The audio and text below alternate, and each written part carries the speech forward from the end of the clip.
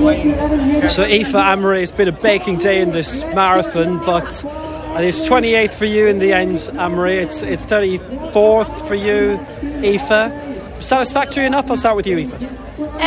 Yeah, look, in my head I had top 30, but look, I mean, I'll take it.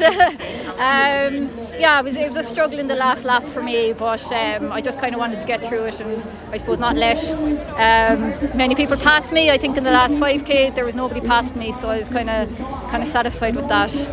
Yeah, but I mean, like considering the point where you are in your career, where you'd gone road racing for a long time, and now here you are, you're getting into championships a lot, and I mean you're aiming quite high.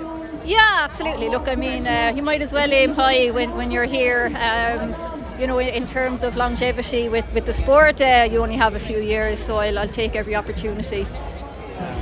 Anne-Marie, what about your day? Yeah, look, the job was to get around and be as strong as I could.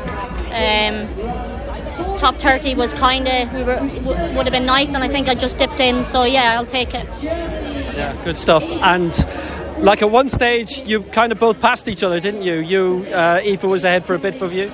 Yeah, I think Aoife, she went off a wee bit in the second lap, and I was like, I think I'll just not panic yet, because I knew third and fourth were going to be the third one for me. I wanted to try and be as comfortable as possible going into the fourth, and yeah, I just kind of let that group go and just kind of ran as solo. I think I was pretty much on my own for a while, but yeah, it paid off in the end because I probably finished stronger. So. And it was top 30 for you, so was that satisfactory? Yeah, like top 30 is great. I just wanted, it was a team event, and I wanted to do as well as I could for everybody else, and I think the aim was to just not panic and run a smart race and get all my drinks and everything on board, and that's what I did, and I think I'm happy.